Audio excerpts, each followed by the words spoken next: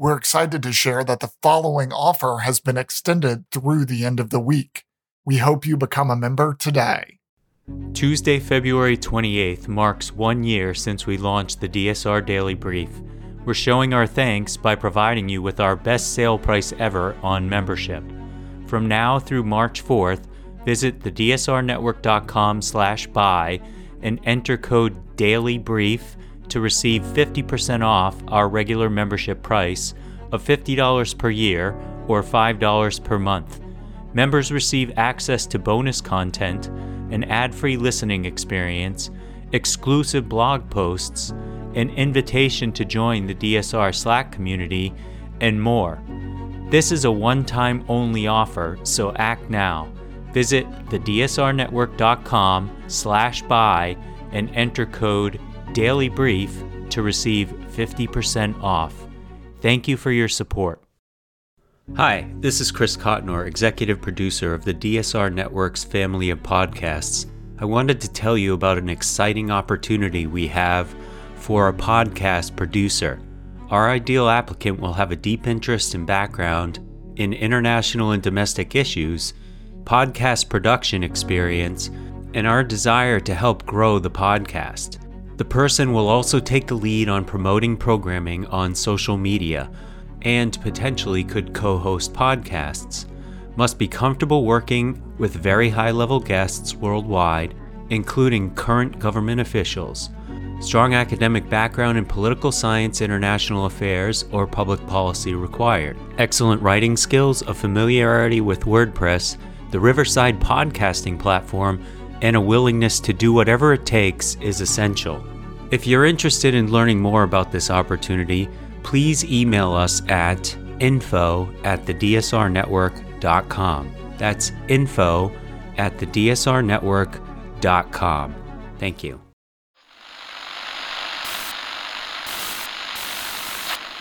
9, 12, 10, 28, 2, 23. This is Deep State Radio, coming to you direct from our super secret studio in the third sub-basement of the Ministry of Snark in Washington, D.C., and from other undisclosed locations across America and around the world. Hello and welcome to the podcast. I'm your host, David Rothkopf, and I'm coming to you from Washington, D.C. Today, we are here to have a little discussion about China from multiple perspectives. I'm delighted that we are joined by our friend Dmitry Alperovitch.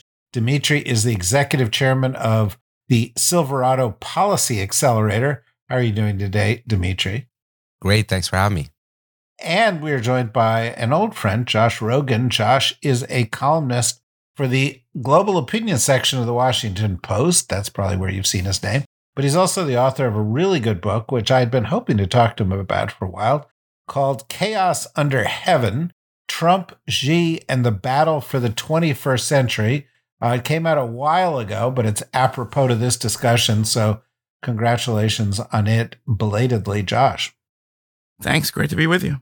Great to have you here. We'll be joined at some point, theoretically, by Ed Luce, but I'm going to forge right in. The idea for this discussion came actually out of Twitter exchange, probably the only good thing that's come out of Twitter in recent weeks, where we were talking about different perspectives on China. Ed had written a column on China. I had written a column on China. Dmitry had some comments on it. He took exception, I think, to some of the things we were saying. And he said, we should have a debate about China. And I thought, well, that's a good idea. So we always try to have these open discussions. But 5 years ago, I think, or is it 5 years? 4 or 5 years ago, we had a debate between Graham Allison, who wrote this book about the Thucydides trap about China, and Kori Schake on both sides of it, although that focused more on Thucydides, I think, than it did on China. But, in Washington, there's a debate, and it goes something like this. There are a bunch of people who would be characterized perhaps as being a little more hawkish or tough on China, who see it as a rising or current enemy. And there are other people who have a more mixed view of China, see it as a rival, a competitor, and as a potential enemy, but it leads to differences in policy thoughts. That's where this discussion on Twitter was headed. And so let me start with you, Dimitri, just to sort of kick this off by saying, what'd you have in mind here? And why were you picking on Ed and me? Well, thanks for having me, David. I think this is a really important debate and discussion to have right now, which is what threat does China represent to U.S. and our interests, and what should our response be from a policy perspective? And I think the key issue for me, and I suspect for Josh as well, though I don't want to put words in his mouth, is that you can look at a lot of our challenges with China, whether it's in the economic sphere, the intellectual property theft, the mercantilist trade policies, the unfair trade practices that they've been engaged in. You can look at their gobbling up of resources around the world, like critical materials and mines and so forth. You can look at the espionage. You can look at military buildup. You can look at all that and say, you know what, this can be managed. We can compete with China. We can cooperate with them on issues where it matters, and we can keep this at a threshold below armed conflict, certainly, and maybe even avoid a Cold War. And I think there's some legitimacy to that argument, except for one issue, and that's a really fundamental issue, and that issue is Taiwan. Because for the last 45 years, really since we've opened up our relations with China and transferred the recognition of China from Taiwan to the mainland, we have basically pretended that China is not interested or is not planning to invade Taiwan, and China was more than happy to let us pretend that. We can no longer engage in this intentional blindness. That era is over because China now clearly is very close, if it doesn't already have the capability to invade Taiwan, and clearly is demonstrating intention to do so. Previously, it was on a 2049 national rejuvenation timeline, but we know now from intelligence from Bill Burns at the CIA and others that are saying that she's moving up that timeline from at least a capability perspective and demanding that the PLA have the capability to invade Taiwan by 2027. That is what is fundamentally changing this whole conversation with regards to China, certainly from my perspective, because Taiwan is crucial to U.S. interests. President Biden on now 4 occasions explicitly said that we will come to Taiwan's defense, and on one occasion said he will send American troops to fight for Taiwan. And whether you actually believe that or not doesn't even matter, because if Taiwan goes to mainland China, it'll have vast implications for our economic resiliency because of Taiwan's incredible share in semiconductor production, both advanced and even more mature chips, but also in terms of our allies, how they view our presence in the Indo-Pacific, our reputation in that part of the world. Should we lose the fight for Taiwan, or should we let Taiwan go to the mainland, will immediately drop to rock bottom. And in this critical region of the world where at least half of the world's trade is present, that would be disastrous for U.S. national security. So I'd like, Josh, for you to respond to it. I would add just contextually that it's now known that the president of Taiwan is going to go to Central America via California. And there is a possibility that the Speaker of the House would meet with her there. This has the Chinese on edge, as did the Pelosi meeting. They don't much like visits by Taiwanese presidents to the U.S. for any reason, as we've seen in the past. And a former president of Taiwan, in sort of counterpoint to that, has said he's going to go and visit the PRC because there are factions on this issue even in Taiwan. Josh. Right. Okay. So there's a lot to unpack there. Listen, I think the reason that we're having this discussion right now is pretty obvious. It's because U.S.-China relations are at their worst point in, let's say 50 years. And that's just a fact that's objectively true. And it causes a lot of people in Washington who haven't been following how we got here to all of a sudden pipe up and say, hey, this is really bad. What can we do? Maybe we should just back off. And this is the sort of spate of articles that you saw. And I'm sorry that Ed's not here because he wrote a couple of them, and I'm not picking on him, but just for example, talking about this idea that, U.S.-China relations are so bad because of Washington groupthink and congressional hawkishness and, some sort of self-reinforcing escalation ladder that's caused by the fact that, Mike Gallagher started a committee to focus on the CCP or something like that. You've read some version of these articles. And this combined with the fact that everyone sort of had to pay attention to China for a second because there was a balloon flying over our heads that came from China, caused this sort of, narrative to be sort of take hold that, oh, maybe the U.S.-China relationship is Washington's fault, which for those of us who have been following it as closely as the three of us, but also a lot of other people in the U.S.-China community, that's not only a rewriting of history, it's sort of a return to what should have been a long-lost era of focusing on the relationship like it's the weather. Oh, the weather's hot today. The weather's cold today. How do we get the weather to be lukewarm today?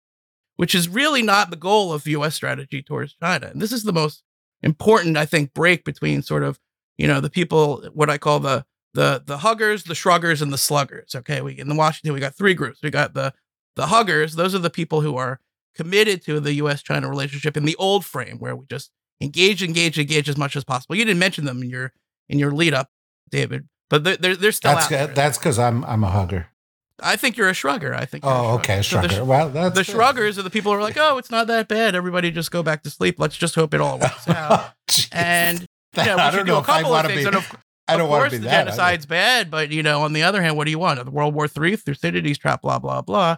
And the sluggers who have this basic frame of, listen, cooperation is great, engagement is great, but we don't have a partner right now. Let's be honest that the Xi Jinping is not doing the basic things that would indicate that he has any interest in that kind of cooperation. And in that situation, the only rational thing to do is to keep the light on, but not hold our breath. And meanwhile, increase our deterrence and shore up our relationships with our allies and partners, to send a clear message to Xi and Putin that they better not make any crazy moves like attack Taiwan or anything crazy like that.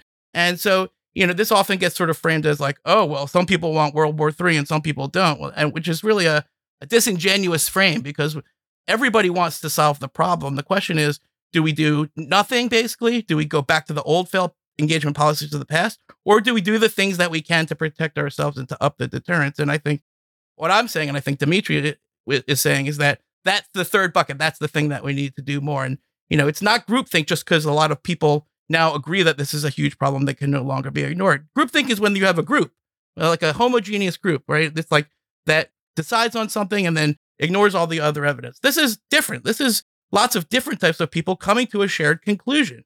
Just because we all think gravity is real doesn't mean it's groupthink. It just means it's real. Okay. And so to say that GC groupthink is causing U.S.-China relations to go bad is to ignore how we got here and to ignore all the other countries of the region that are sending a demand signal for America to do more. It's not the U.S. versus China. It's the whole region. I just got back from Tokyo. I interviewed the prime minister. They're doubling their defense budget, okay, over 5 years. Japan, they're remilitarizing. Nothing to do with Washington groupthink. It cannot be attributed to Washington groupthink. President Yoon of South Korea is coming here next week or in 2 weeks, okay? He moved to forgive Japan for its wartime atrocities, not because of Washington groupthink, because it's in South Korea's interest, okay? So you can't blame the groupthink for the genocide. You can't blame the groupthink for the PLA's massive military expansion and nuclear missile buildup. And you can't blame the groupthink for the whole world saying, hey, we've got a problem here that we can't just wish away. Ed, by the way, has apparently had a conflict, so I'm going to have to pick up the slack here by be for the huggers. I would certainly not want to. No, you put me in the shruggers. I would certainly not want to be a shrugger. I don't dismiss the consequences of Chinese genocide. I don't dismiss the consequences of what they've done in Hong Kong. And I certainly don't dismiss the threat that they pose to Taiwan or to the East and South China Seas. But I think that the critical area of differentiation has to do with level of engagement and nature of engagement. It's not, I think if we all sat down and planned out a defense budget, we might have an argument about a couple of percentage points. We probably wouldn't have an argument about whether we should be prepared or whether we should have superior capabilities. I do think there is a division within Washington between people who feel that we've crossed a line. This is now not just a rival, but it's an enemy. And where some of it veers a little bit towards what I consider to be Cold War thinking, where it's zero sum. China loses, we gain. And of course, that's not really a possibility in a relationship where there's 70,000 US companies in China, where we import $500 to $600 billion a year of stuff from China, export several $100 billion a year of stuff to China, and where there are a lot of big international issues that require US-China collaboration, whether we like it or not. But I do know a lot of people I respect who say they're not talking to us, they're not being very constructive. We've got to put more pressure on before we engage or re-engage in a serious way. And, then there are a couple of issues like Taiwan, where I think you could have a healthy debate in fact, I have heard healthy debates among people in the military or former military who would debate whether the United States support for Taiwan would be whole on, we're going to war alongside them to defend Taiwan, or it would be more like Ukraine. We're going to supply them with weapons. We're going to try to put together an international coalition behind them, but we're not going to bloody put our troops or sailors or airmen at risk. First of all, Dimitri, what do you think of my characterization there? And secondly, do you ever worry that we're going too far? That we're going too far in the level of hostility with China now? Or do you feel we haven't gone far enough? I think that we're reciprocating to the level of hostility that China has been expressing covertly for a large part of our relationship since 1979 and overtly, very overtly in the Xi Jinping era. With regards to Taiwan, I think you're absolutely right. I don't think it's despite what President Biden has said on 4 occasions, I don't think it's a given that the United States will go to war over Taiwan. I think politically that will be a very challenging decision to make. I'm not sure that most of the American public wants to enter what effectively will be most likely World War III over Taiwan, despite the very serious national security implications for Taiwan. So the best solution, as Josh has said, is not to drive the country towards war, but to do whatever is possible to avoid that scenario. Because whether we go to war with China or China just takes Taiwan, and let's be clear, today at least, and probably for much of this decade, Taiwan will not be capable of defending itself against a Chinese invasion without some major, major reform that is not coming soon enough, unfortunately. And let's be clear that there is no Poland next to Taiwan to help resupply it. It's an island. It's going to be very, very challenging. We're far away. If we're not engaged militarily in the conflict, the prospects for Taiwan holding on with its existing capabilities are not good. That can change over time, but the time frame is not looking in our favor. So what we should be doing is enhancing our deterrence, which fundamentally means more military buildup in the Indo-Pacific, which China will not look nicely upon. It means supporting our allies. It means more basing like what we just did in the Philippines. It means sending more weapons to Taiwan, particularly anti-ship missiles. It means smart mines, etc. All the things that are going to antagonize China. And it also means having a policy to increase our leverage over China economically and to decrease their leverage over us. Because if they think that we're completely dependent on them economically, they may decide that we're not going to intervene in a conflict over Taiwan. So on things like rare earths, diversifying our supply away from China. On things like semiconductors, increasing their dependence on us by making sure that they cannot produce indigenous semiconductors, both advanced and mature chips. Those are the types of things that we're doing, that we should be doing more of. And here's the fundamental problem, David. The people that are arguing that we should do things of that nature and also cooperate with China completely ignore the fact that China is uninterested in that.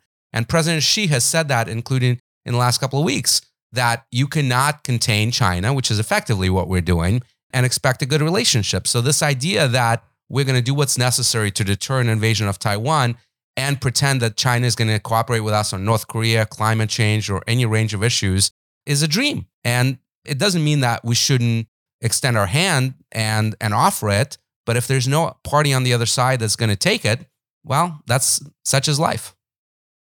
I see you nodding, Josh. Right. I know. I think just to respond to your call for engagement, I think what we hear a lot is like, oh, engagement, let's do engagement. But we don't hear a lot of specific examples because it's very clear that this is what the Biden administration tried to do. This is what they announced. They announced that they were going to de-link confrontation, competition, and cooperation. And they set about doing that. They made an honest attempt of it, in other words. And John Kerry went and started the climate change talks, and they canceled them first because we insisted on not taking forced labor tainted materials from Xinjiang, which is a U.S. law and also, supporting an ongoing atrocity. Then they canceled it the second time. Why? Because Nancy Pelosi went to Taiwan, which has nothing to do with climate change. So on these things where we have these shared interests, we just have to understand that Xi Jinping doesn't see it that way, that he sees this as leverage over us, which leads to the second point, which is that once we fetishize the engagement for the engagement's sake, we start to pay for it. And I think that's the risk. I think that's what the Biden people are teetering on now. You see them sort of backing off the competitive policies. I reported this in the Post last week in order to get to that high level dialogue. And then what you're doing is you're paying them to talk, which is the trap that we've been trying to get out of this whole time. So, okay, well, what else can we engage them? How about science? How about bioresearch? That seems pretty benign. Oops, I guess we can't do that one because look what happened. So if, counter narcotics, great. Oh, wait, they refuse to stop the flow of fentanyl into our society. So what exactly is the good example where we haven't made a good faith attempt and they just told us to go screw ourselves? Now, again, I agree with Dimitri. We got to leave the light on.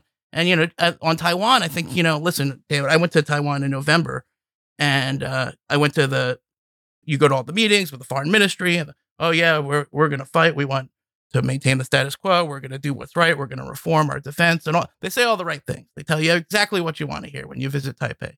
Then I went to Penghu, the island where the attack might first come, and to check out the actual defenses. And I was surprised to see that they don't actually really. And when you talk to the people who are closest to the defenses of Taiwan, you realize that it's not a real thing. And that we're telling ourselves a story about a defense of Taiwan that's doesn't actually make any sense. If they were to attack, in other words, they would take it over easily. There's nothing we could do, in other words, to stop it. This is something that Trump actually knew quite well. We're too far away. We can't get there in time. So what does that mean? It means we have to figure out a way to raise the deterrence short of invading, because also we don't know if the president at that time is going to pull that trigger. Even if it's Biden, we don't even know if he's going to push that button. So the only rational thing to do with Taiwan is to up the deterrence, to push back the Xi Jinping's timeline as far as possible. Because in the end, again, if he won't talk to us, if he won't deal with us, we're just going to have to wait him out. Okay, same thing with Putin. There's no deal to be made with Putin.